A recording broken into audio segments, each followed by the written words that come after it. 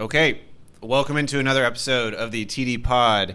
This is our last preseason Bonanza episode.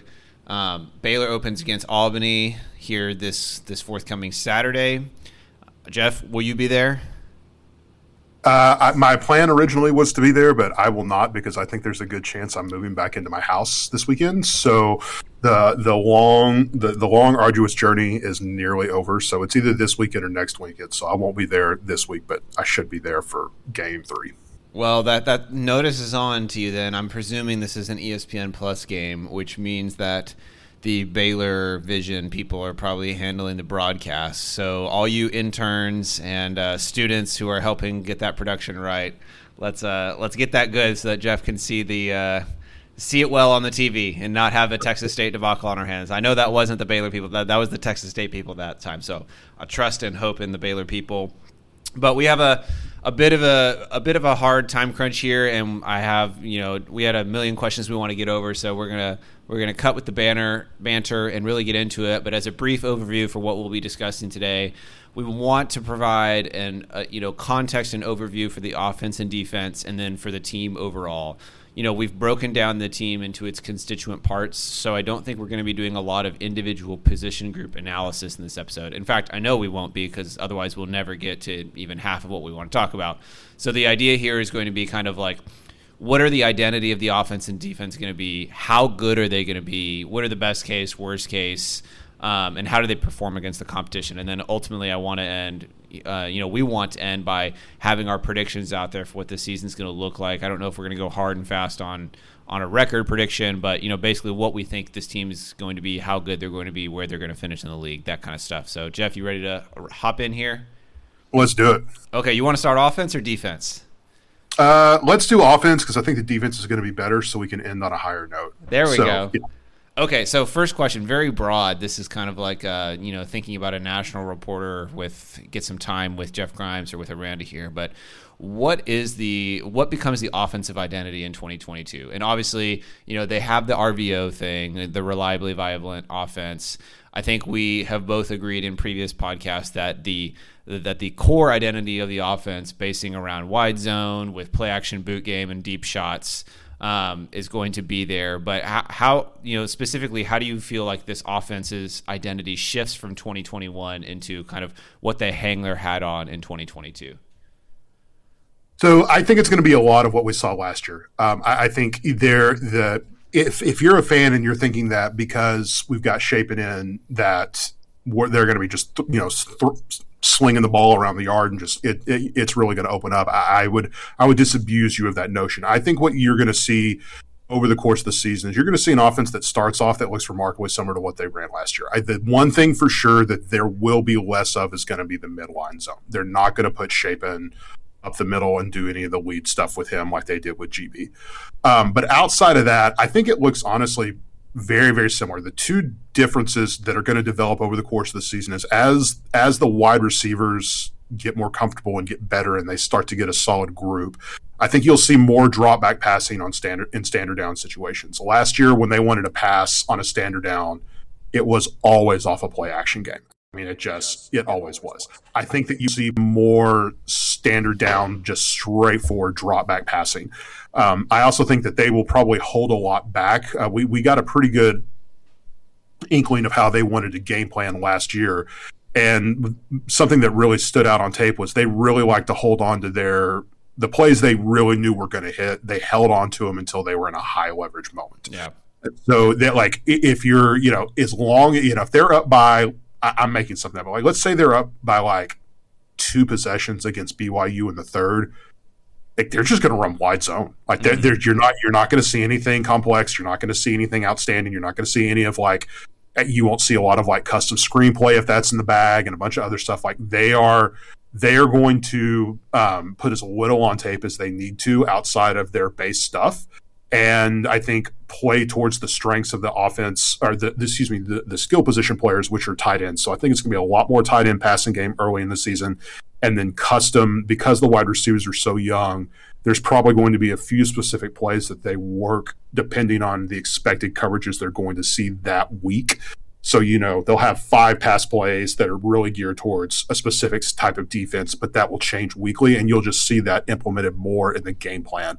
But I do think the offense looks very, very similar.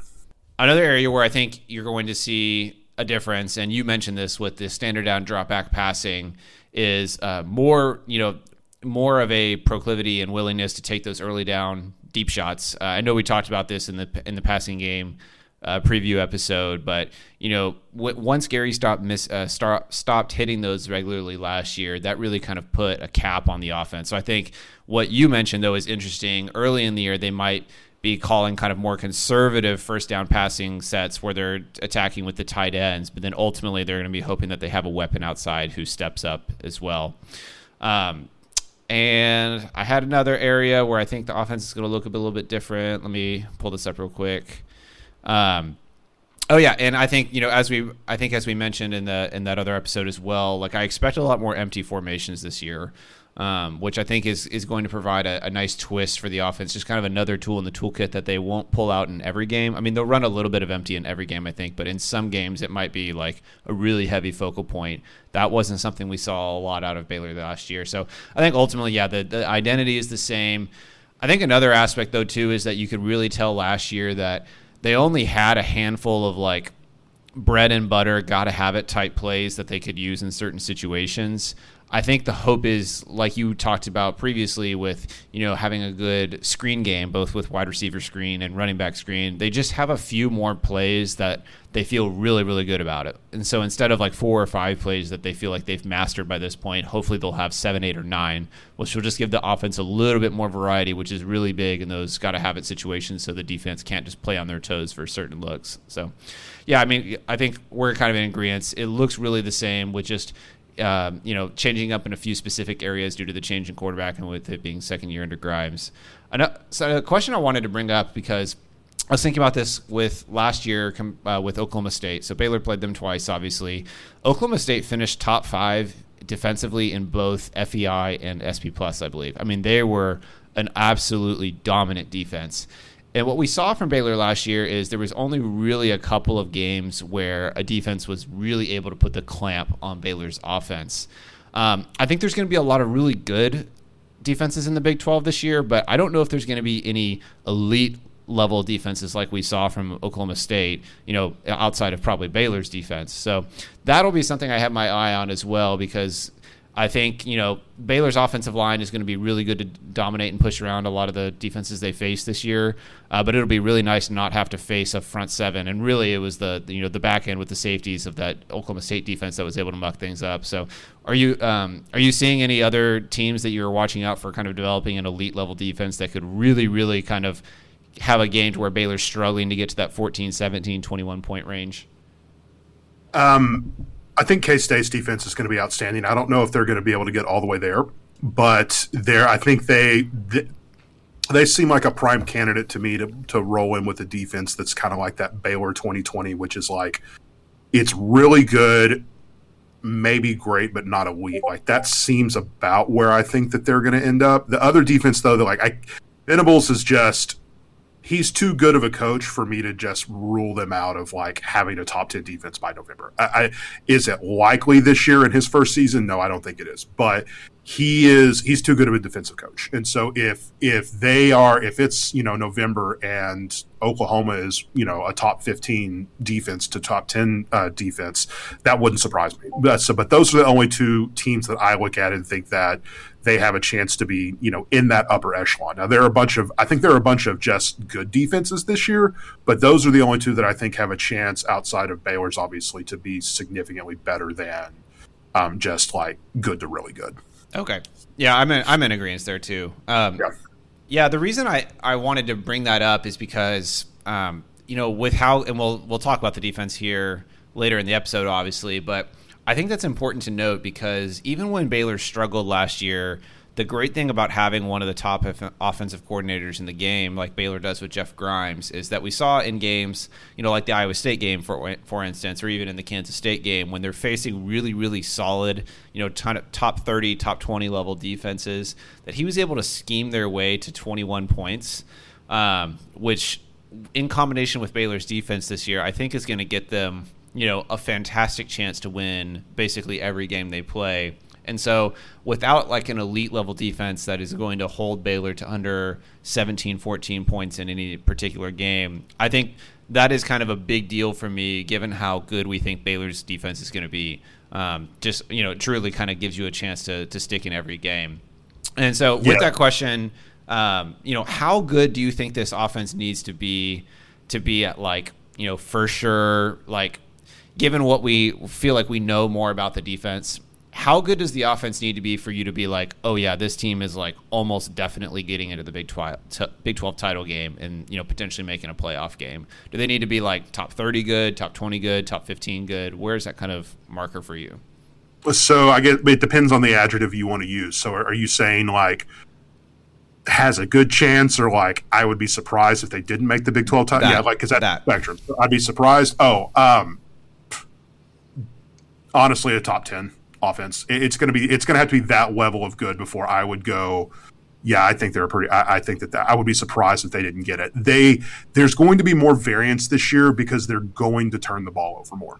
Right. And so because of that and because of the schedule difficulty, the offense is going to have to be maybe I'll say top 15, not 10. Are you talking playoff or title game here? Title game. But even like title game, like that, getting to that level, the schedule is a lot harder this year, and it be like that has to be factored in. I think fans, and I have a tendency to do this too when I think about the season, which is I kind of flash back to last year and go, okay, so how does this work? Like, I'm parsing through everything, and like, how do we get all this?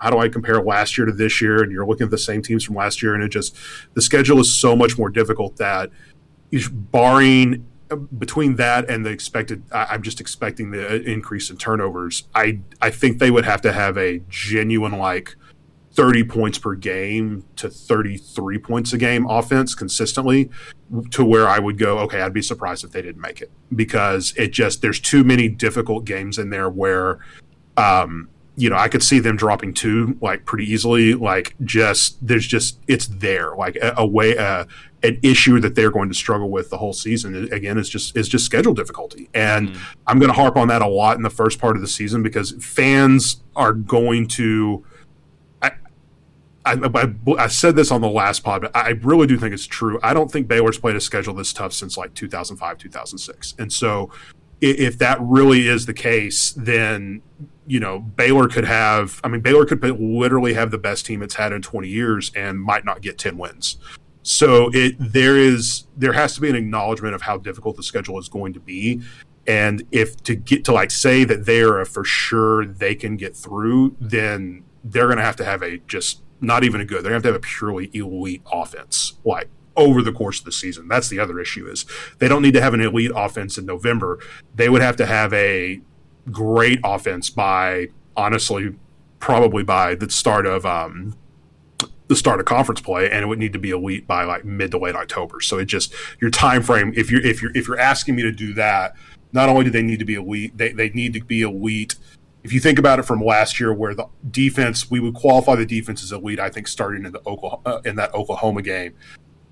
If the offense gets there by the equivalent of the Oklahoma game, that's going to be too late. It's going to have to happen earlier than that for me to say that. That doesn't mean that they can't get there. It doesn't mean any of that stuff. But if you're asking me to say I would be surprised if they didn't get in, then they're going to have elite offensive play by the first or second week of October. Yeah, I mean, I think I would disagree with you there, just based off what I've seen previously from the teams that make the title game. If you kind of prefigure here a top 15 defense for Baylor, I think I think if they had a top 15 defense and a top 25 offense, I'd be pretty surprised if that didn't get them into the title game this year. I understand the schedule difficulty and stuff like that, but just kind of when you look historically, that is a top 15 defense in combination with a top 25 offense is a legit top 10 quality team, kind of in that 7 to 10 range. And I think, obviously, it just depends on how the variance plays out. And I think you're right to point out, that is what's crazy about college football, right? You can have an elite offense, and if you have 2 stinkers at the wrong time, then, it can kind of tank your whole season. Something I'm really keeping my eye on with Blake Shapen this year is that I feel really confident about Blake playing up in the biggest games and having, we saw him in the Big 12 title game. That was the best game he's probably ever played in his life, and it was in the biggest moment. He was calm, collected, all those other terrific adjectives, played with moxie, with toughness, played through an injury. And so I feel really good about, like, in the biggest contest this year, Blake's going to play up. The offense is going to play up. Like, Baylor's going to put their best foot forward. He still might throw an interception or two, but it's going to be, like, not like WTF type interceptions. What I'm curious about is when Baylor's on the road at Tech, when they're playing at West Virginia.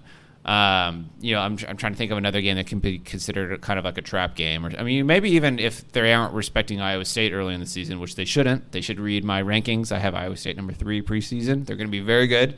But like those kind of games where it's like you can't sleepwalk your way through those and throw 3 picks and just expect to come out of the game with a win. So it's that kind of consistent nature that I think is the real bugaboo that could bite Baylor in the heel this year. But that's and I think that's why Iran been harping so much on kind of like consistency, playing through adversity, all those kind of things, because there's going to be a half where Baylor just plays like absolute crap.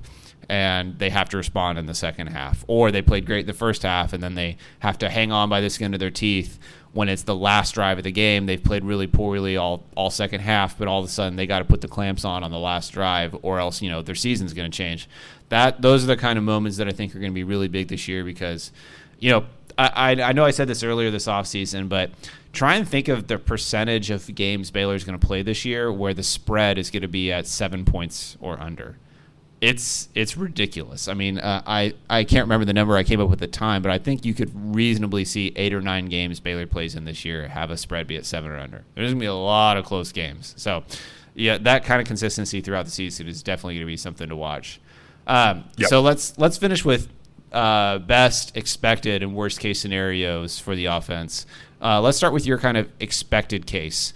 What does Shapen look like? What does the offense overall look like? And it is your kind of expected case good enough to get them over the hump? So I'll start with this. Barring Shapen doing something completely and totally crazy, like throwing the ball backwards just because he's like, I don't know, out of his mind. Like, we're not going to be able to really form any judgments out of the Albany game. They're going to pick a few big plays. Like, Shapen's going to have big numbers in that game, and everyone's going to get all excited. And it's not going to matter. Like, It's great. They're going to play well, but it doesn't really matter. He's going to be throwing to wide open dudes downfield. It's not. Yeah.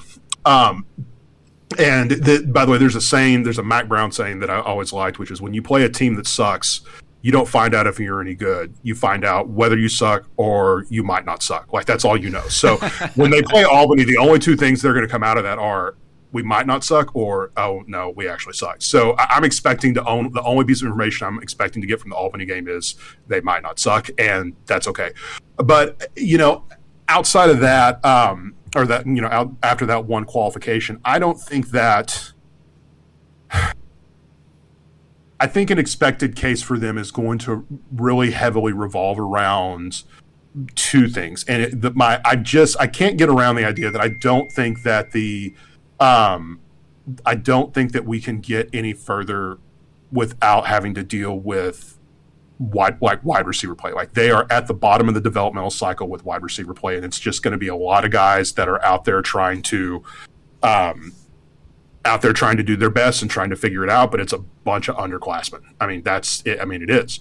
And so a lot of people there are people not underclassmen out there, but that's just going to take growth. And so I expect the passing game to struggle more than people expect it will, honestly, probably until like the end of October. That kind of feels like a good time frame. I think they're going to use the tight end passing game as the bailout mechanism in the first half of the season, while they work on trying to get the wide receivers up to scratch. And so I think that I do really believe that the offensive passing game, I think people are setting themselves up to be a little disappointed because those kids are young, and it doesn't mean they're bad players. It means they're young. Like, if we're going to, talk adult level football, like, guess what? There's a huge difference between a 19-year-old with 9 or 3 or 18 months of experience and a 23-year-old with 4 years in a college system. I mean, it's an enormous difference.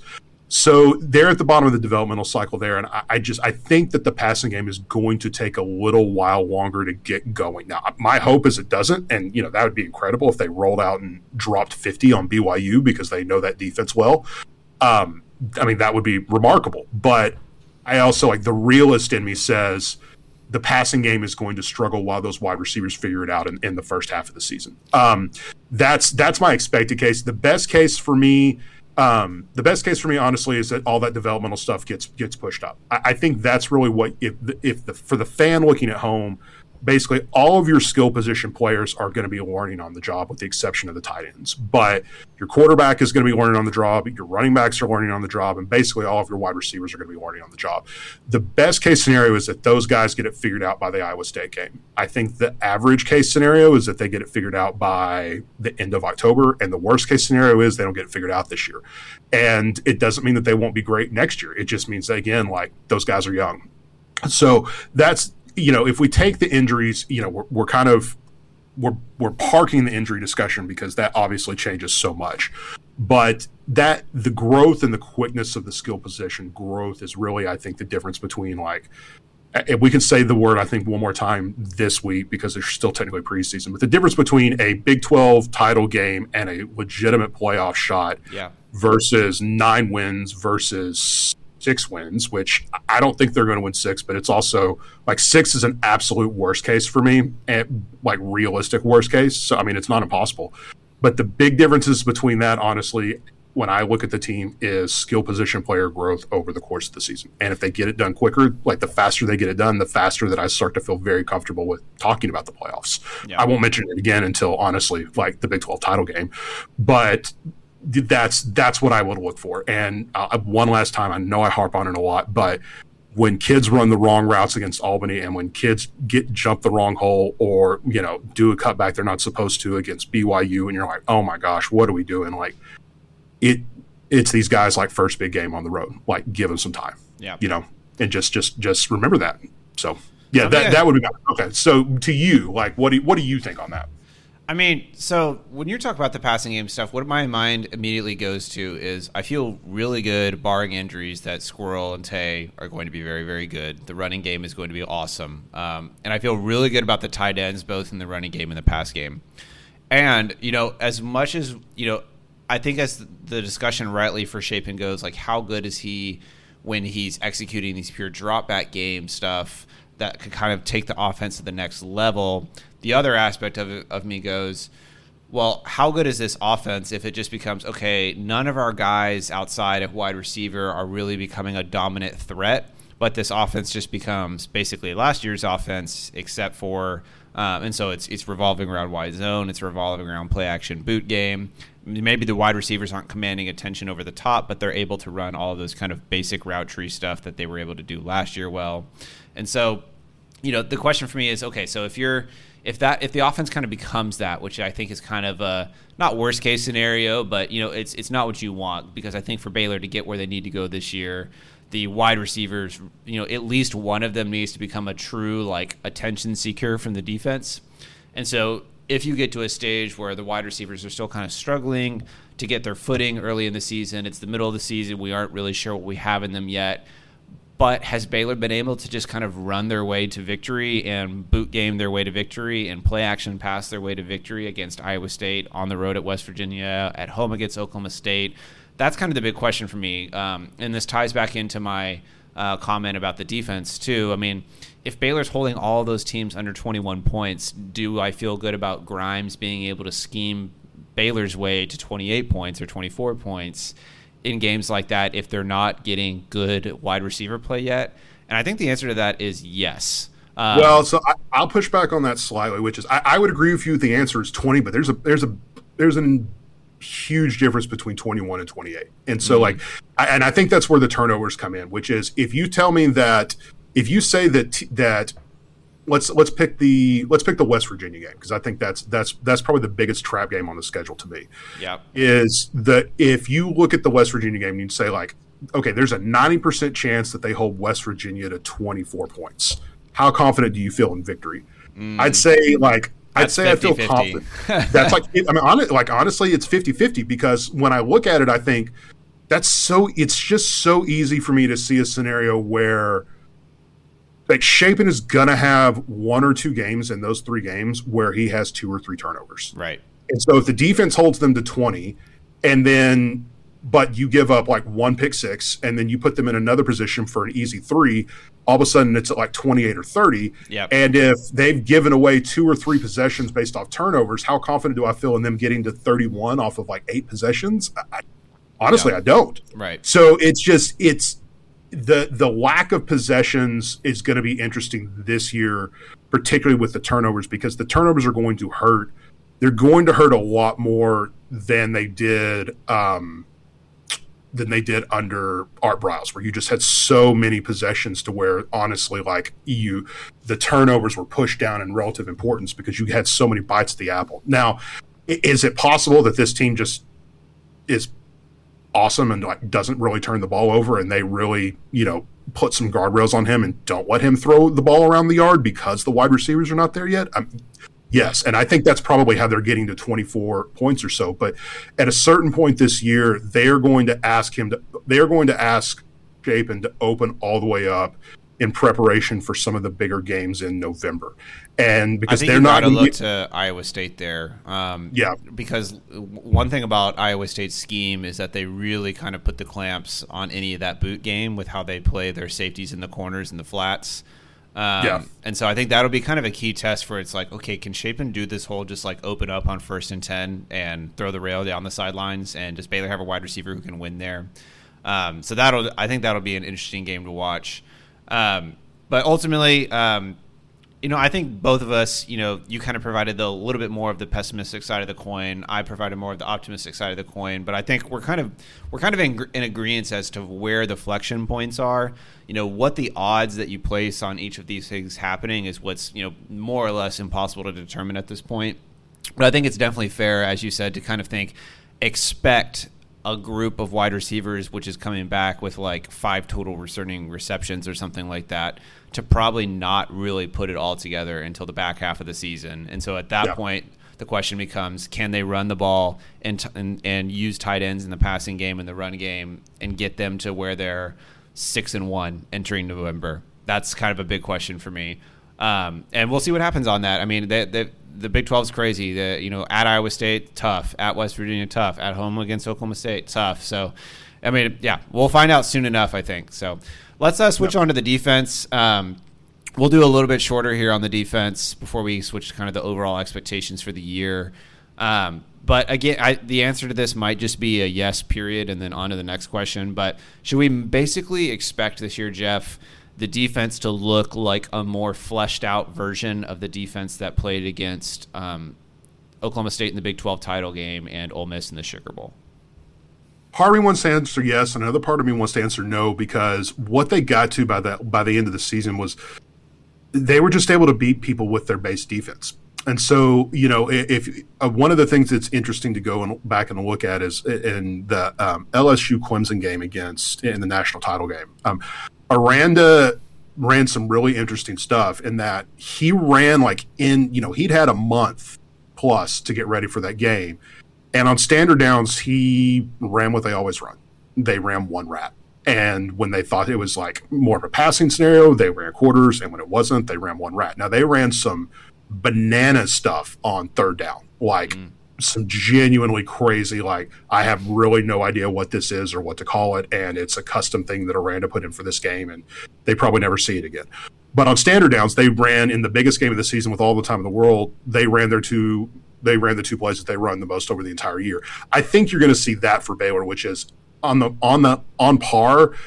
They're going to run a lot of quarters because the front is so good, and they're just going to sit in quarters until they don't need to. And I think it's a similar situation to offense, where offense is, we said earlier that the offense is going to only pull out, I think, certain plays in high leverage moments because they don't want to put too much on tape. I think the defense is going to do the same around pressure packages and certain coverage schemes, which is, it's going to look very similar. And then on a handful of important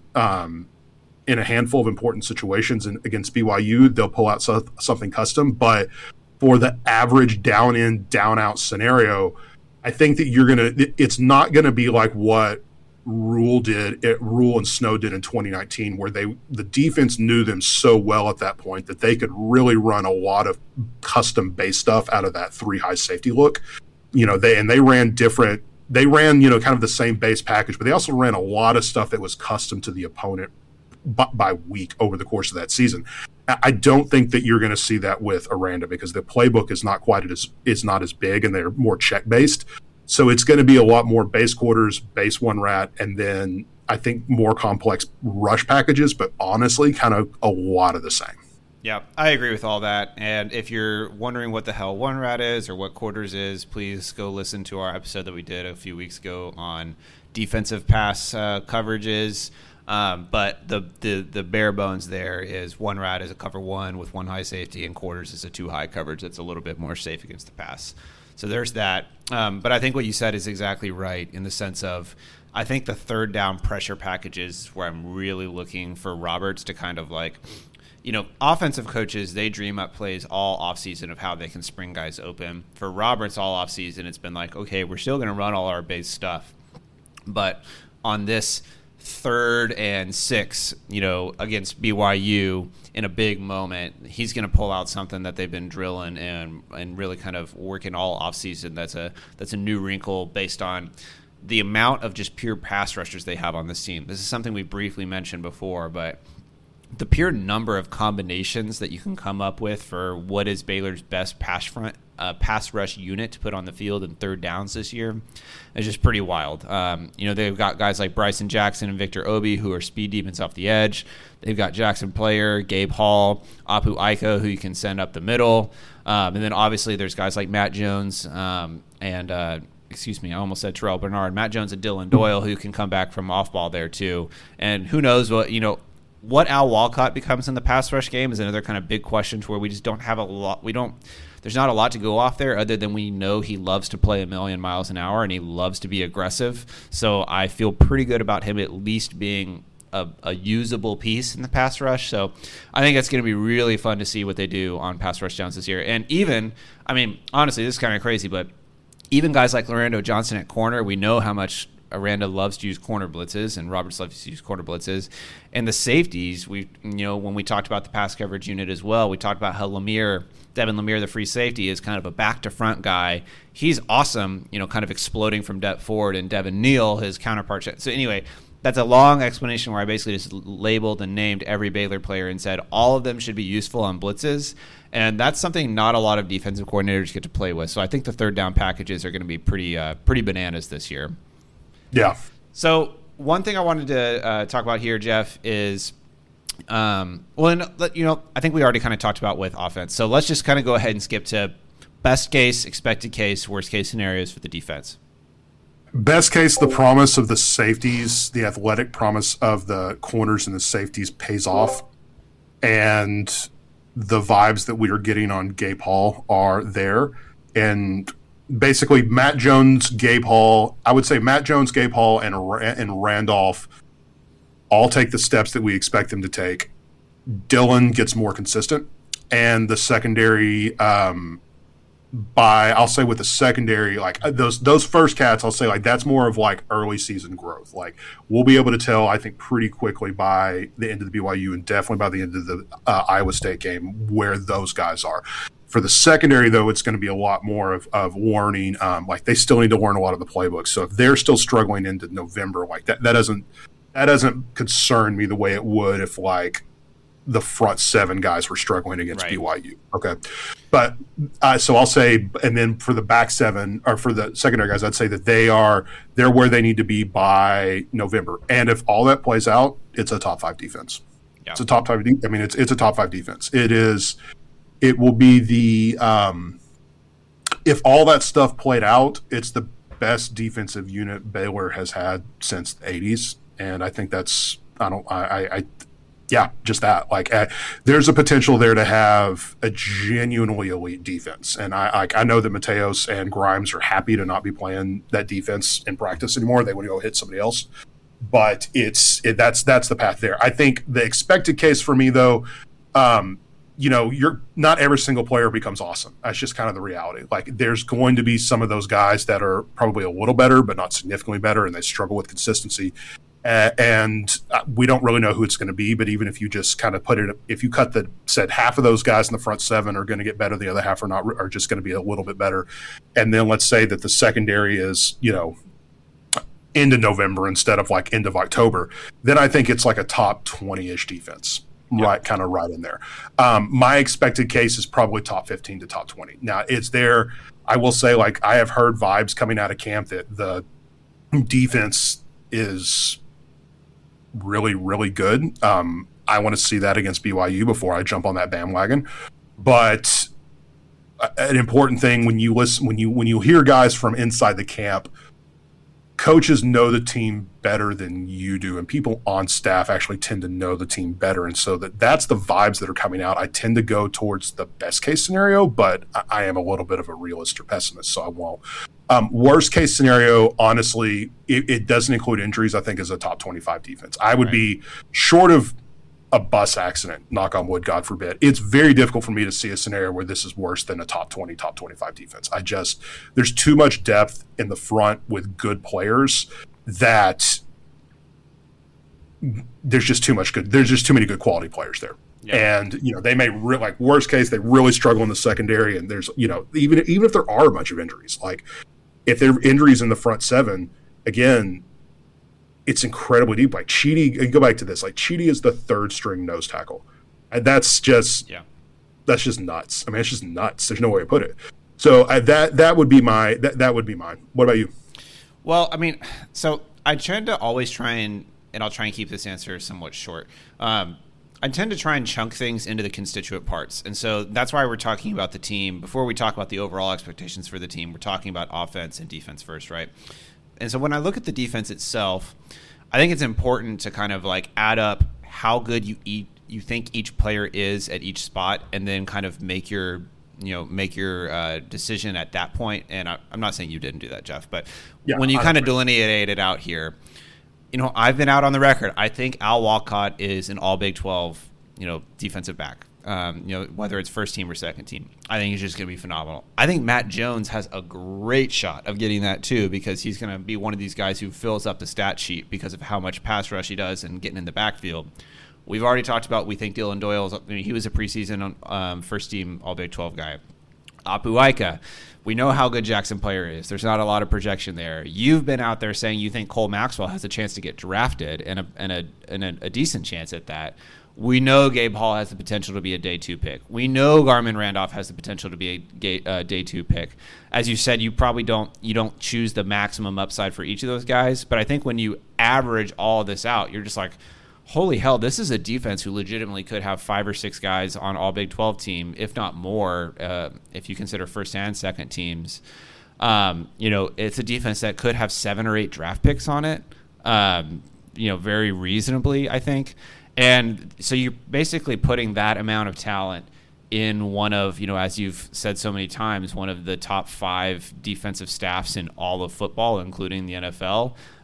It's pretty hard for me to not say, I feel like, again, barring injuries, I think the floor here is something like a top 15 to 20 defense. I think to get below that, they have to be so bad at a couple of the secondary spots to where like it doesn't matter what the front does, because teams can just light up who's ever lining up at corner. And just given the talent there, I think the possibility of that happening is so small. So anyway, to wrap this answer up, I think this is probably the best defensive front Dave Aranda has ever played with when you're talking the defensive line, outside backers, inside backers, and the star. Including the units he's had at LSU. I know a couple of those units particularly were very, very good. But I think this is probably the best front he's played with, and I think the DBs are going to be well schooled enough to not kind of blow the gasket on everything they're doing up front. So I just, I guess expected case, I would say like around the 10th ranked defense and if not higher, maybe around 7th or 8th nationally, and then you can kind of fluctuate plus or minus there. Was that did you feel like I really put on the Homer goggles there, Jeff, or any bones to pick there, or what? It's a very Homer centric vibe, but I you know what? I've said my piece. It is a little aggressive to me because I don't like they're gonna the way they do the zone match, like they're just gonna blow a lot of stuff in the early part of the season. Right. And honestly, like it's not even how physically talented they are. Like guys are just going to be in the wrong positions, and someone's going to be wide open on an 80-yard touchdown. Like that stuff's just going to happen. And I don't think that because I'm just expecting that at this point. That's why I assume overall baseline, like, and it also matters when we talk about like when, like at what point in the season are they a top 10 defense? Are we talking about like the end of November? Are we talking about like the BYU game? Like those are all really different. We talk about averaged over the course of the season. You know? Sure. So it's hard. Like I think in this case, I can't get there with that. And I think honestly, like, I think it's just too strong if you're talking about over the course of the season. I do think that if you're saying like, what could this be by the end of October going into November, then I feel more comfortable with that. But I mean, last year it was a defense. It'd be too optimistic for me, but it wouldn't be like outrageous. The first part of the season, it feels like they're just going to blow assignments because football's a hard game. I mean, yeah, last year's defense was a top 25 unit for probably the first quarter of the season, and then a top 20 unit, and then a top 15 unit, and then probably with the Sugar Bowl, a top 5 unit. I mean, the growth was just exponential there. I think what I'm pretty excited about there this year is I think you could set that, you know, the pole position at something like around 10th. And so I think, you know, if they kind of experience a similar level of growth, they could really be pretty freaky by the end of the year. So one quick point before we jump into the overall expectations for the team. I just wanted to point out, mostly because I spent so freaking long doing this, so I feel like I need to at least, you know, plug it on the pod. One morning last week, I went back and looked over the last 5 years that if you have a top 10 defense on FEI, which is kind of just like my blanket advanced stat of choice, but plug in your advanced stat of choice, top 10 defense, you know, how many games are these teams winning? And what is there a big variance, like all that kind of stuff? And I looked at this, and basically it was like all of those teams that have a top 10 defense are winning 9+ games. Most of them are at 9, 10, 11. And if they aren't, it's because their offense is like truly bad. Like 60s or below nationally. And, you know, as we kind of talked about on our offensive preview section, I think there is a path for Baylor to beat that bad offensively this year, but I think it requires quite a few things going wrong for them. So I think that is why I think we'll, as we get into here, you know, maybe we'll set in as the baseline. You know, most people are kind of predicting somewhere around 9 or 10 wins for Baylor, and I think it's pretty fair just given what we know about this defense and the fact that the offense would have to be pretty terrible for them to kind of fall below that. So anyway, let's start with this question for overall team expectations, Jeff. You know, do you have Baylor as the preseason Big 12 favorite? So the math, I'm going to do a 30-second round on this. The mathematician in me does not. I say mathematician like I'm some kind of fancy like numbers dork. The statistician nerd in me doesn't like rankings. I always prefer classification. So instead of saying the favorite, I would say that they are in a group that I would consider to be the favorites to win I'm not going to say win the game, but I will say make the title game. That's probably how I would phrase it, because saying that unless a team is overwhelmingly better than everyone else in the league, like Ohio State is, it's very difficult to just say, to like kind of make that as a blanket statement until you get close. So they are definitely, that's a long-winded answer saying they are in the top group for me that would be preseason favorites to make it. Sure. Yes.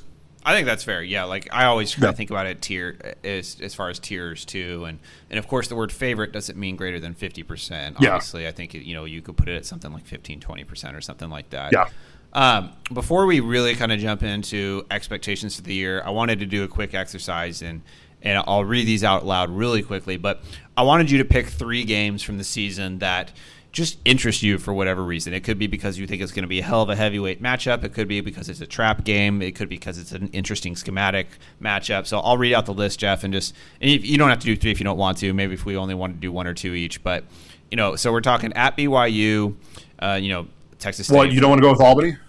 No, I don't want to. I don't think that's going to be well, I mean, hell, I'm pretty interested in that game, but not top 3 on the season. Yeah, no, absolutely not. Okay, at BYU, home versus Texas State. At Iowa State, home versus Oklahoma State. at West Virginia, home versus Kansas, at Tech, at OU, home versus Kansas State, home versus TCU, finishing out the season on a Friday at Texas. So it's one of those things where it's like I could name every single game. So right. But that's why I wanted to figure out what is really getting you going here. So the first one, I'm interested in the BYU game, but I think that's almost too generic because it's just the first. It's the first good game they play. The first one that really jumps out at me is at Iowa State because I agree. The scheme, that is going to be a more difficult matchup than it was last year because of the nature of the running game. In order to move the ball well against the Iowa State defense, you have to be able to consistently execute short drop back game.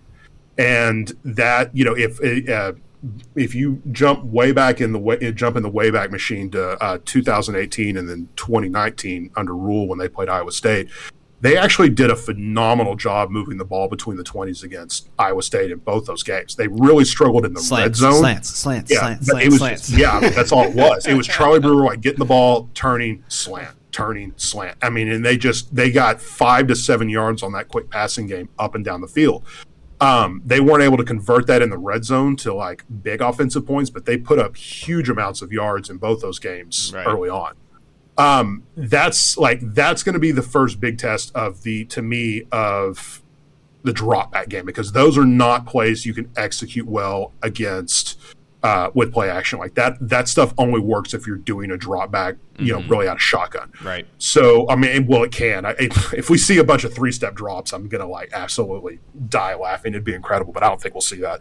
But that short drop back passing game against Iowa State is really the first one that I want to see because that's a tool in the toolbox that they didn't have last year that I want to see what it looks like against what I think is a really good team that you have the number 3. They are not in my top tier. They're in the tier right below, but still, they're I have them in the tier below because I would have Baylor and Kansas State in their own tier, just to be clear.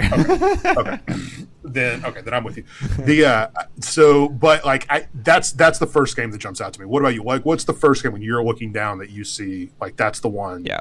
That I'm really interested in. Well, I had the same answer. I'm not going to really repeat everything you said. Yeah, and it's just to add on a little bit. I think it's because it's, as you said, it's a game where if Baylor's defense really already is humming at a top 5, top 10 level, maybe they can go in there, squeeze out 21 points just by running really, really base stuff and get out of there with a win.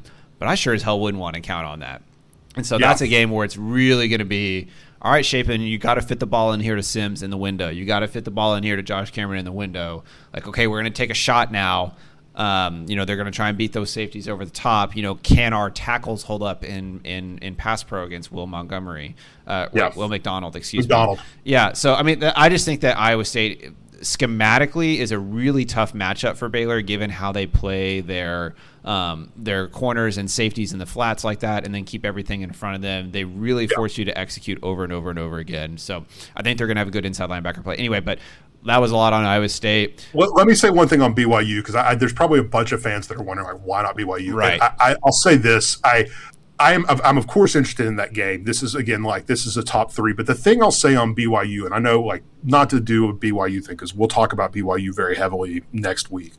When I look at schematic matchups or when I look at individual player matchups, there are certain things they can absolutely lose that BYU game. They're not even favored to win it. But the stuff that could go wrong for Baylor in that game, and if they lost, it's all stuff that I am expecting to be significantly improved later in the year, if that makes sense. Yes. So if they flounder on it against BYU and they lose, it's not a huge concern to me. It sucks that they lost the game, but it's, the stuff that I'm expecting them to struggle with against BYU is stuff that I would expect to improve significantly. The stuff around the drop back passing game, we haven't seen that under Grimes on a sustained level.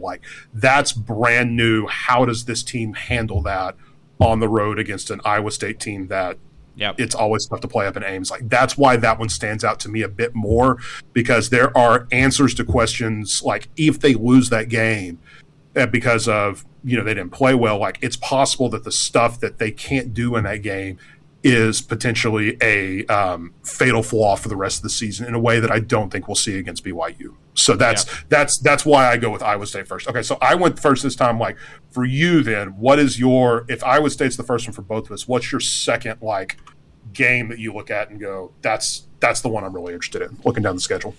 I mean, I think like avert thine eyes. Like, I'm just going to be afraid of. I think every Big 12 or Baylor fan is just kind of afraid for what Thursday night in West Virginia looks like, especially if Daniels and that offense like come out the first 5 games and are just like crushing it. I think that'll be a really interesting case, and obviously the variety of versions this could go narrative wise, depending on whether Baylor is 5-0 going into this game versus 3-2 going into this game. Yeah, it's very different. Or 2-3. I mean, honestly, like, I mean, like, obviously, I don't think either of us would think that's very likely, but there's possibility, and so then all of a sudden you're heading to a Thursday night game. Anyway, I just think that the variances, that'll be an interesting kind of midseason checkoff point to look at, because, you know, both for West Virginia and for Baylor, I think the game is going to be tough no matter what, just because Thursday night in Morgantown. But the different possibilities for where either team could be at in their season, whether like the wheels are falling off for Neil Brown and then all of a sudden, you know, they try and come back and fight for him on this Thursday night game, or it's like they're killing it, Baylor's killing it, this is a top matchup. I just think there's a lot of different ways the narrative, or, you know, both of these teams' seasons could be going into this game, and then the game is going to be tough almost no matter what. I said last pod that I look at West Virginia's defense and I get a little bit scared for them. They basically lost all of their best players except for 1 or 2, and then replaced them with a bunch of FCS transfers. Could go great, could go horribly, but I think that offense is going to be pretty dang good. So that's another one that jumps out to me. Yeah, that was not originally. I had that one as one of my 3. I don't anymore, but just because that's number 4 for me. Is probably is the way to say it. The other thing that makes me real nervous is they, just like Baylor, they play on the 1st, and then they don't play again until the 13th, and then they play on the 22nd. So I mean, they have. Like, West Virginia is going, like, depending on how the season is going to go into, like, the Baylor game for them is a huge pivot point for the entire season, because they're going to have they're going to be at Texas, but prior to that they'll have gotten Kansas, they'll have Virginia Tech and Pitt, and they're playing some, I don't know who their FCS school choice is, but you know, they've got some baked in bought win in there. But yeah, I mean, like, it is very possible for me to see a scenario where their offense is just kind of humming along, and like you show up on a Thursday night and you just I don't think this team is really capable of hanging in a shootout. And if the defensive secondary is, you know, that honestly, like, that's still before I would think that the secondary has like locked in all the way, even though it's after a bye. It's just a little too soon. And so it just, that's one where I look at it and go, you know, there's a lot of danger there, but that's my number 4. So, like, I think the one for me though, right after that originally that was my second one, but it's not anymore. The one I'm looking at more and more, like, I think it's Tech. Right. That, like, that the narrative, Tech game. There's a narrative there. You know, now Patrick Mahomes is going to be there for that weekend because they're going to enshrine him. Like, that's going to be a real big game for the Tech guys, honestly. Like, I think Tech's like a 5, maybe a 6 win team, like right in there. I'd feel great if I was a Tech fan and they got to 6 this year. If they get to 6 with that offensive line, like, y'all Tech fans can start heavily drinking in excitement. Like that they got something cooking there. Real quick before you get into this, Jeff, I just want you to include this in your answer if you can do it quickly. Their defense is going to be solid this year. Does DeRuyter's scheme, like, would you give that as kind of like a plus or a minus matchup wise versus Baylor's offense scheme? I mean, it's a plus.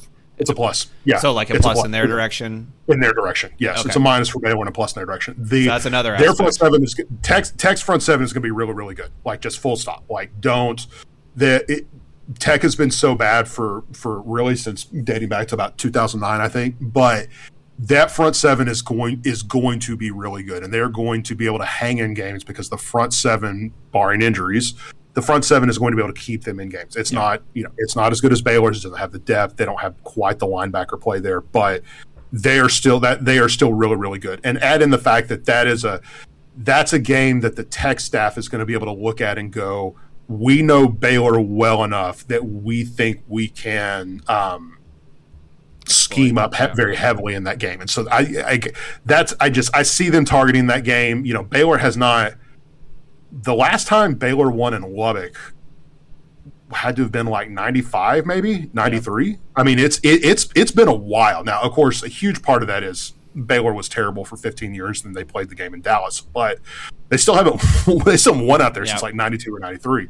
So it's very plausible for me to look at that game and just see a rabid Tech fan base, because that is like when they're good, that's a tough place to play. Yep.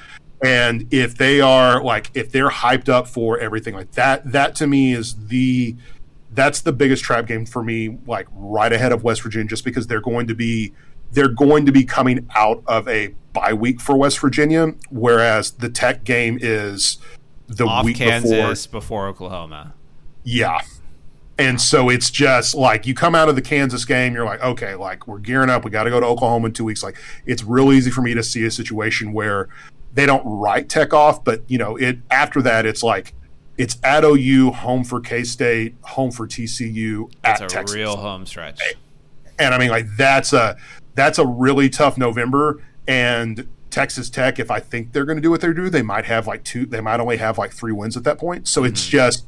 It's really easy for me to look at that schedule and see like TCU last year, where we're like, yes, what is going on? Right. Like that to me is the game that has the biggest TCU 2021 factor to it. Yep. Last one I'll choose here. Is that what you're going to ask, Jeff? Sorry, I didn't. Yeah, I was going to ask you. I was like, okay, so like, what's your next one? So I think the last one here, and I think there's a reason we kind of have been going for the trappier games. Like, obviously, like I can't wait to freaking watch Baylor play Kansas State and go against what I think is going to be an awesome team against an awesome coach at home. But I feel like the variance of what that game is going to produce is not very wide. And so I think our minds are naturally going to these more kind of like trap games where the variance is greater.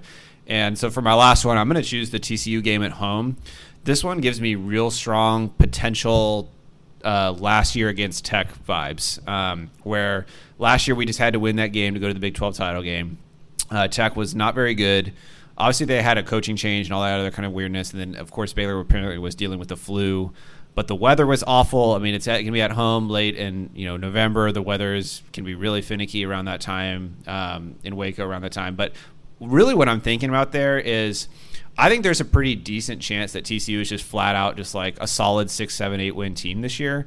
But there's also a chance that they're like that TCU coming into that game is like a 3-win team that by the end of the season is playing like an 8-win team. I really like their defensive coordinator, Joe Gillespie. I think obviously Dykes' offense, the more reps Morris gets by the end of the year, he should be pretty dang good. So I think it could be a situation where their record isn't. Say that again. Heisman front runner Chandler Morris. Okay, there we go. Yeah. He plays like it. But I think it could be a situation where like Baylor only has one loss up to that point. They know that maybe Texas is playing really well. They're looking ahead to that game next week. Obviously, I'm doing a lot of ifs and stuff, but to make it less if oriented, I think there's a strong chance that TCU has just got like an average or a below average record at that point. Baylor has a great record, but TCU is actually playing like a much better team by the end of the season just because we're expecting so much growth out of that first-year staff that we both like what they do on both sides of the ball. So it could, just could be a situation where, Baylor's probably never going to look ahead for, the rivalry type game, but, that game has been messy for the last few years, and I kind of expect nothing less at that point. There's probably going to be a bunch of TCU fans at the stadium. It's always an interesting atmosphere. So, that's my last pick there. Yeah, the TCU game ought to be I expect it to be really good. But my final pick is I'm gonna go big and glamorous for this one. When I was in college, my freshman year was 2001. The idea that Baylor would have a really like well balanced and healthy and potentially significant football rivalry with the University of Oklahoma, I'd have thought you were bipolar. Seriously. It's funny because I wasn't sure whether you were going to say Texas or OU there, so that's funny. I was going to say OU, but the honest answer on that is like Texas hasn't been good since 09. Like they just haven't. And so like at a certain point, unless you are a massive brand name, and everyone knows, unless you're a blue blood, game quality matters. I mean, it does, and Texas. There have been close games with Texas a lot of times under Art. And there have been close games, outside of that. But those teams have never been particularly good. Those games against Baylor have not really been meaningful outside of case closed in 13. I mean, they don't have that many huge games. That 13 and then 15 with the horrendous missing out on the Sugar Bowl was very painful. But, like, that's kind of it. When I look at Oklahoma, though, they have, I think, 6 significant games in the last 11 years against OU. And there is a chance that I don't know that Venables is going to get them there. I trust Venables infinitely more than I do Sark. Like he's just a better coach. And I think that staff's better just top to bottom than what Texas has. But I don't know that they're going to get there, but there's also like a really strong chance that like on November 5th, Baylor is going to play Oklahoma at 7 p.m. and it's like number 6 Baylor visiting number 3 Oklahoma. Like especially with their early season schedule. Yeah, especially with their early season schedule. Like Oklahoma's schedule is, if they can get, I mean, Nebraska's going to Nebraska. So like, I just at this point, like whatever with them. But with their early season schedule, like there's a real chance that they're undefeated or they've got like one loss. Like that's very realistic as they get better over the course of the season. If Venables is even close, so like there's a very, on the one hand, there's like a 30-40% chance that Venables doesn't really know how to be the head coach his first year and they struggle to like 6 or 7 wins. And that's okay because I think they'll get there in year 2 and year 3. There's also another chance that with that early in-season schedule and with how they're going to play defense by the second half, that's 2 top 10 teams and potentially like a borderline top 5 team. And so I'm going to hold out for that one because I do think that there's like a real chance that that's like that game could be a build-up nationally in a way that Baylor very rarely sees because usually when you have those big games, it's like Baylor number 21 going up against Oklahoma number 6. Like that's kind of this vibe we got last year. That's that was a lot of the vibes, like not in 2011, but that was the case even in 2013 when Baylor kicked the crap out of them, but it was still Oklahoma is so much better, Baylor's lower. The buzz was not there for that. I think that there's a real chance that's like huge national, like that's the storyline going into that week level buzz of these are the 2 heavyweights in the Big 12 this year, the best, like, and you can just see all those storylines of like, these are the 2 best teams in the last 10 years in the Big 12, even if that's not true because Baylor's 2 down years, I think, put them behind Oklahoma State. But like these are the 2 most teams that matter the most in the last 10 years.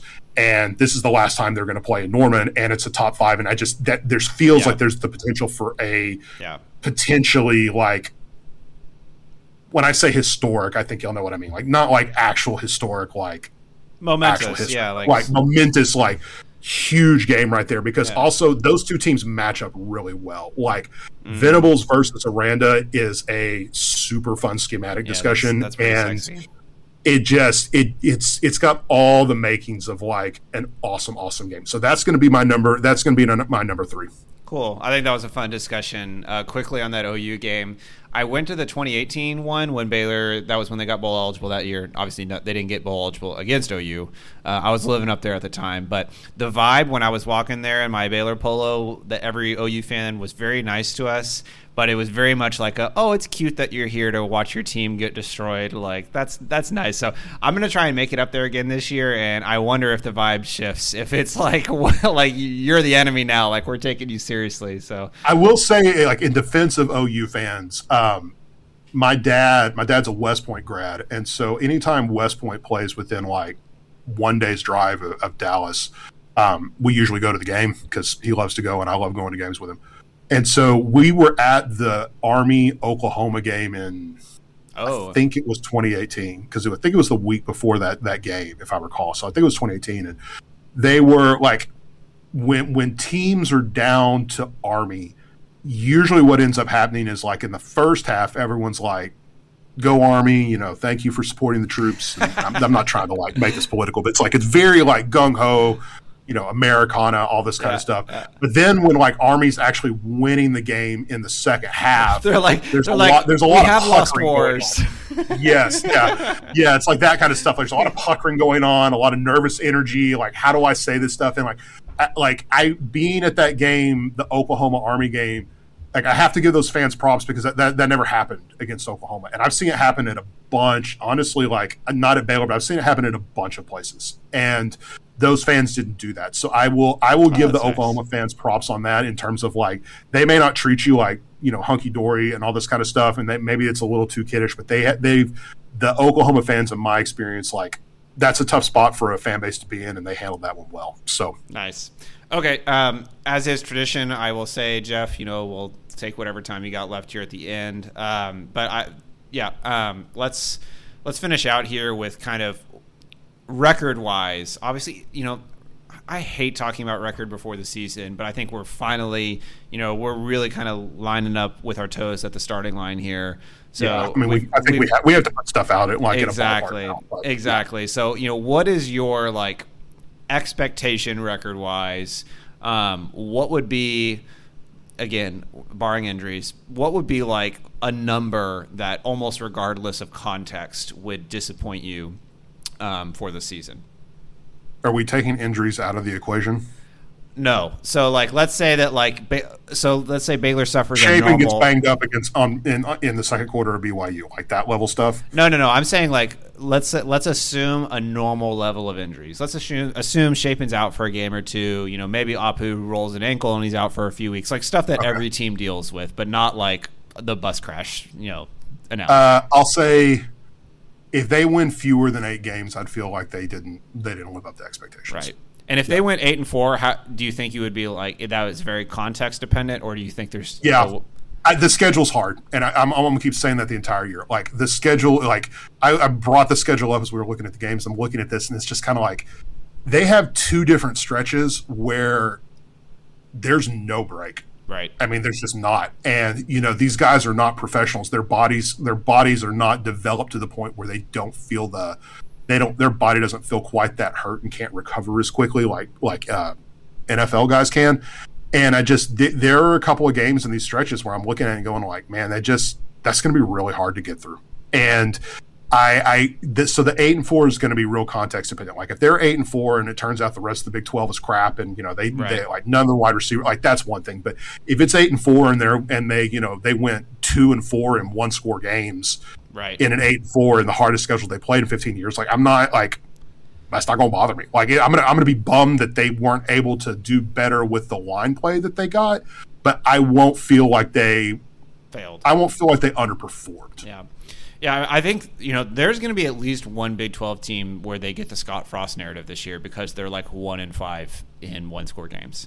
That's just with how good we both expect this league to be. How many games are going to be? I guarantee you, if you did every conference, P5, G5, everything, that if you took the percentage of all of the games that are being played between all of the opponents that have a spread at 7 points or under, I think the Big 12 is probably easily the leader there. I mean, there's just going to be so many close games, and so more of that for Baylor. I think I'm with you. I think 8-4 is context dependent. Anything below that, I mean, honestly, even if Shapen got knocked out against BYU, I expect this team to get to 8 wins. Like, I think Jerome's is great, and we didn't really get a chance to get into all that.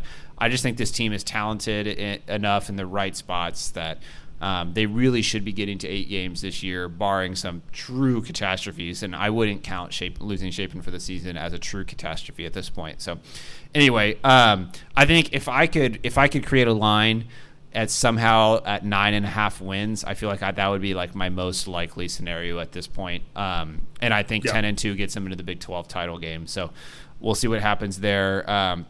I don't know if 2 conference losses gets them into the title game. I mean, it might, but it always has up to this point. So it would be pretty. It feels like there's going to be. If there was ever a season to have an absolutely bananas tiebreaker that comes down to like point differential in a game in October, like this is going to be the year. Sure. Yeah. And one thing I want to bring up real quick about expectations, like Jeff and I, we're about to talk about playoff expectations to really close it out, Jeff, here in a minute. But unless you're as talented and as well coached as a team like Alabama and Georgia, and I think Baylor's extremely well coached, but let's just be like, they don't have the talent of those squads, right? What having that kind of combination of a great team allows you to do is it allows you to win when you play your poorest, when you're at that level, and that's why you can bet on Alabama going 11-1. It's not because they're only favorites in 11 games. It's because they can play really poorly in 2 or 3 games and just rely on out-talenting them. Yes. Exactly. Baylor is just not at that level yet. And they, honestly, like given the level of talent of Alabama and Georgia, they're probably never going to be at that level. So my point there is that I think there is a really great shot, and maybe the best shot Baylor will have in this kind of period of like going 12-0, of going in 11-1. But I think like when you're making the distribution curve, like unless you're that freaking good, like those top 2 or 3 teams are in the country, like in Ohio State as well, like you don't. College football is all about margin of error because these kids are going to have a couple of down games, and so that's why I would put that number at closer to 9 or 10. Yeah, I think that's 100%. That's a great way to phrase it, because I don't think I would have, if the team develops how I think that they have a chance to do. I don't think I've ever felt, not when I say confident, like they could be in a game against Alabama. Like they could, and I did just that sounds really bananas to say, but when I look at what they have in the front 7 and on the offensive line, and then where the skill position talent could be, do I think they would beat Alabama? No, honestly, like right now, I don't. But could they be in that game and potentially, like if things break right, like win that game without having to have 2 quick return touchdowns? Like it's just a fluke. Yes, they could. And so that's the thing that excites me most about a potential playoff run, is that they're going to be able to be in that game. They wouldn't be the Washington, They wouldn't be Washington. At the flip side, you're 100% right, and it's the reason why I actually don't think that they will make the playoffs. When I say that, it's more of that. I honestly, right now, I'm at 9-3. Like that's kind of where I've settled out at, because it just, when I look through the schedule, they have 2 stretches. Really, in the Iowa State, Oklahoma State, West Virginia game, it's tough to have the bye that early in the year, because you want, typically I think you want to have it a little bit later. But they're going to go at BYU, and then they're going to come home for Texas State, and they've got that at Iowa State, home against Oklahoma State, at West Virginia, and it seems if they went 2-1 in that stretch, that would be pretty remarkable. I would feel and they haven't even, yeah, and they wouldn't even be. And if they went 1-2 in that stretch, I would still feel pretty comfortable. But I'm expecting at least 1 loss out of that group of teams, and then that doesn't count at BYU, and that doesn't count the Final 4 stretch of at OU, home against K-State, home against TCU, at Texas. And so they've got, I think, 3 of the top 5 teams are going to be the last month of the season. 2 of those games are going to be on the road. The other game is a rivalry game against your home opponent, and their 1 bye week will have been 6 weeks ago, and everyone's going to feel banged up. It's just it's very difficult. I hadn't really thought about that bye week timing. That's a great point. Yeah, I mean, it's very difficult for me to think of a scenario where they don't get through. If I'm being honest, I think that at Tech through the end of the season and don't drop 2 of those 5 games. It seems like that's going to happen. I would have loved for them to go 10-2 and just kind of figure out a way to get in there. And if they could go 10-2 with this schedule and they didn't make the playoffs, that would be one of those classic, what could have been, everyone's going to say they're not good enough. That seems honestly that seems like that would be the most Baylor thing ever, by the way, which is to have a team that is good enough to be in the playoffs, to go 10-2, but to not and to have a really tough schedule, but because everyone thinks the Big 12 is bad, and this is the one year where it's actually no, these guys are really good. Baylor played an impossibly difficult schedule and still go 10-2 and not make it and win a Sugar Bowl. That would be the most Baylor thing ever, and that'd be an incredible season. But just to make the playoffs, they can only have 1 loss, and Yeah. I just don't know. I just don't see how they can get through this, barring like the offense being blow your shirt off level good. And there's a chance that happens, but I don't expect that to happen. And I don't think it's realistic for fans to expect it to happen right now. Like if that does happen, I think it's a testament to how good the staff, like it's a testament to how good the staff and the team is, obviously, but it should be pointed out like that's really rare to get that level of performance. And so that's where I kind of sit out. Like I think it's going to be 9-3. I could honestly see 8-4. To be blunt, like that makes a lot of sense because there's also I'm counting on there being at least one game in that stretch where they have the 2021 TCU game, and so I look at that and I go, okay, they're gonna have one bad game because they're college kids, and then they've got two stretches where I just don't see how they don't get through it without dropping one game, and that's all of a sudden that's 9-3. So that's where I get to right now. And I say all that, and then my follow-up statement is I think this team would have beaten last year's team. And that team went 12-1, and I think they'd beat the 23 team. So I think one thing that's worth returning here too, Jeff, is yes, the schedule is very difficult, but as I talked about with I looked at that 5-year retrospective, like presumably some of those teams in there that all finished with 9 wins and above, had hellacious schedules.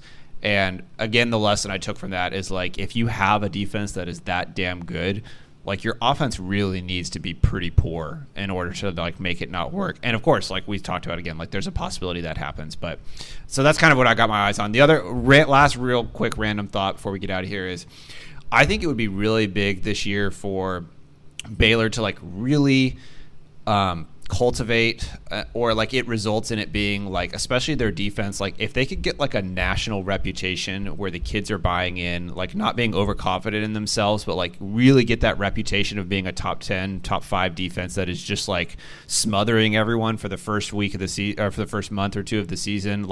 They hold BYU to 17 points whereas BYU is scoring 50 points in every other game, something kind of silly like that, and where they can hang their hat on that for the rest of the year. I think something like that could kind of motivate them and kind of have them realize oh yeah, we are this good, to kind of help keep them that consistent every game. That's something I've got my eye on. And of course you could see a flip side of that on the offense happening as well, but I think it's just more likely on the defense. So any last thoughts before you get out of here, Jeff?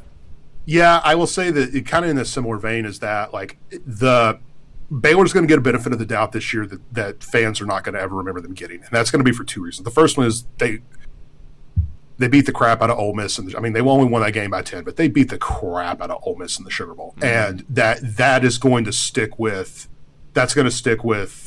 a lot of pundits and a lot of other people. And the second one though, and this is just stating a fact. Briles was not well liked by media members. And this is taking out all the other discussion. This is a fact about his interaction with the media members. Briles was not well liked by media members, and the team was not well liked by media members and really other people in the industry. And they had this reputation as being a little bit of a kind of a Death Star stormtrooper type of vibe, where they always talked a lot, and they weren't well liked. And that's not against any of those individual players. It's just a statement of how I know other national teams and how I know some other head coaches felt in private about Briles and those teams. And so it always felt, in 2014 and then I think again in 15, there was this feeling of Baylor's really getting screwed. And I don't know that Baylor was really getting screwed so much as they just weren't getting the benefit of the doubt in the way that other teams might. That's not going to happen with Aranda because people like Aranda and national writers like Aranda. And so if they're 5-1, the amount of positive press that Baylor's going to be getting, particularly after the GB decision, that's going to matter for a playoff push, because Baylor is this is going to be very rare. But I actually think Baylor has a good chance to start being overranked for the first time in our history because outside of I think they're better than Oklahoma, but they're right where they should be right now. That never happens. Right. Oklahoma's a little overrated, but they're still in the Baylor's in the right spot.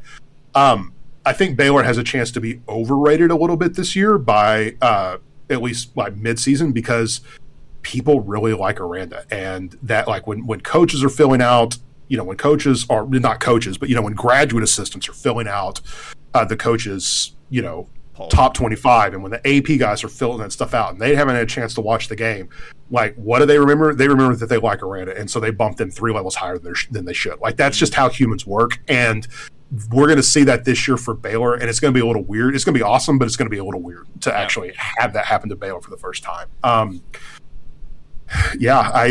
guess my final thoughts on this are I'm really looking forward to this season. I think that this is – I don't mean this in a doomsayer way, but there's a realistic chance that this is like a peak season for Baylor historically. Like, in the same way that, like, I walked into the 2021 basketball season, like, this has the chance to be a high watermark for the Baylor men's team historically. It doesn't mean they're going to win the title, but it's unlikely that we're going to see the combination of depth in the front seven combined with the offensive line talent, like, at least in the next 5 years, honestly. And it would have to be further out than that based off the current recruiting class for it to happen.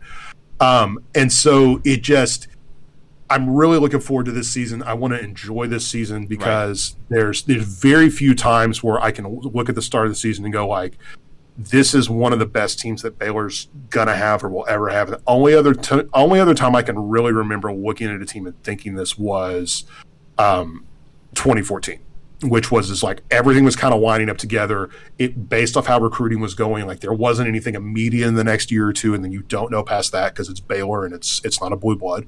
So this is going to be a really fun season, and I want to enjoy it as much as possible and not fret over future conference alignment stuff or NIL or anything else. Like, the game and the season is in front of them. Like, let's just go have fun and enjoy that, and we'll see where Baylor ends up in 2 years because no one really knows. So, I think I'll sign us off here, Jeff, with this, and I think hopefully with a joint statement that we both would agree with, which is, I think there's a great chance, as you said, this is Baylor's greatest team ever. Who knows what the future holds, but I think there's a really strong chance of that. That doesn't guarantee a playoff, but as you said, this is a team that could compete if they get there. It's a hell of a hard Big 12. We expect it to be a tough road. As you said, it kind of doesn't even matter how you chunk up the season. Every chunk of it is very, very difficult. And so, let's just enjoy it. I think we're going to see, as you said, a team that's well-respected nationally, that's playing really well, hopefully on both sides of the ball, and a lot of close games. And so we'll see what happens in those close games. But one of my themes this offseason has been bet on great coaching. And I think that, I'm betting on Chris Kleiman at Kansas State. I'm betting on Matt Campbell at Iowa State.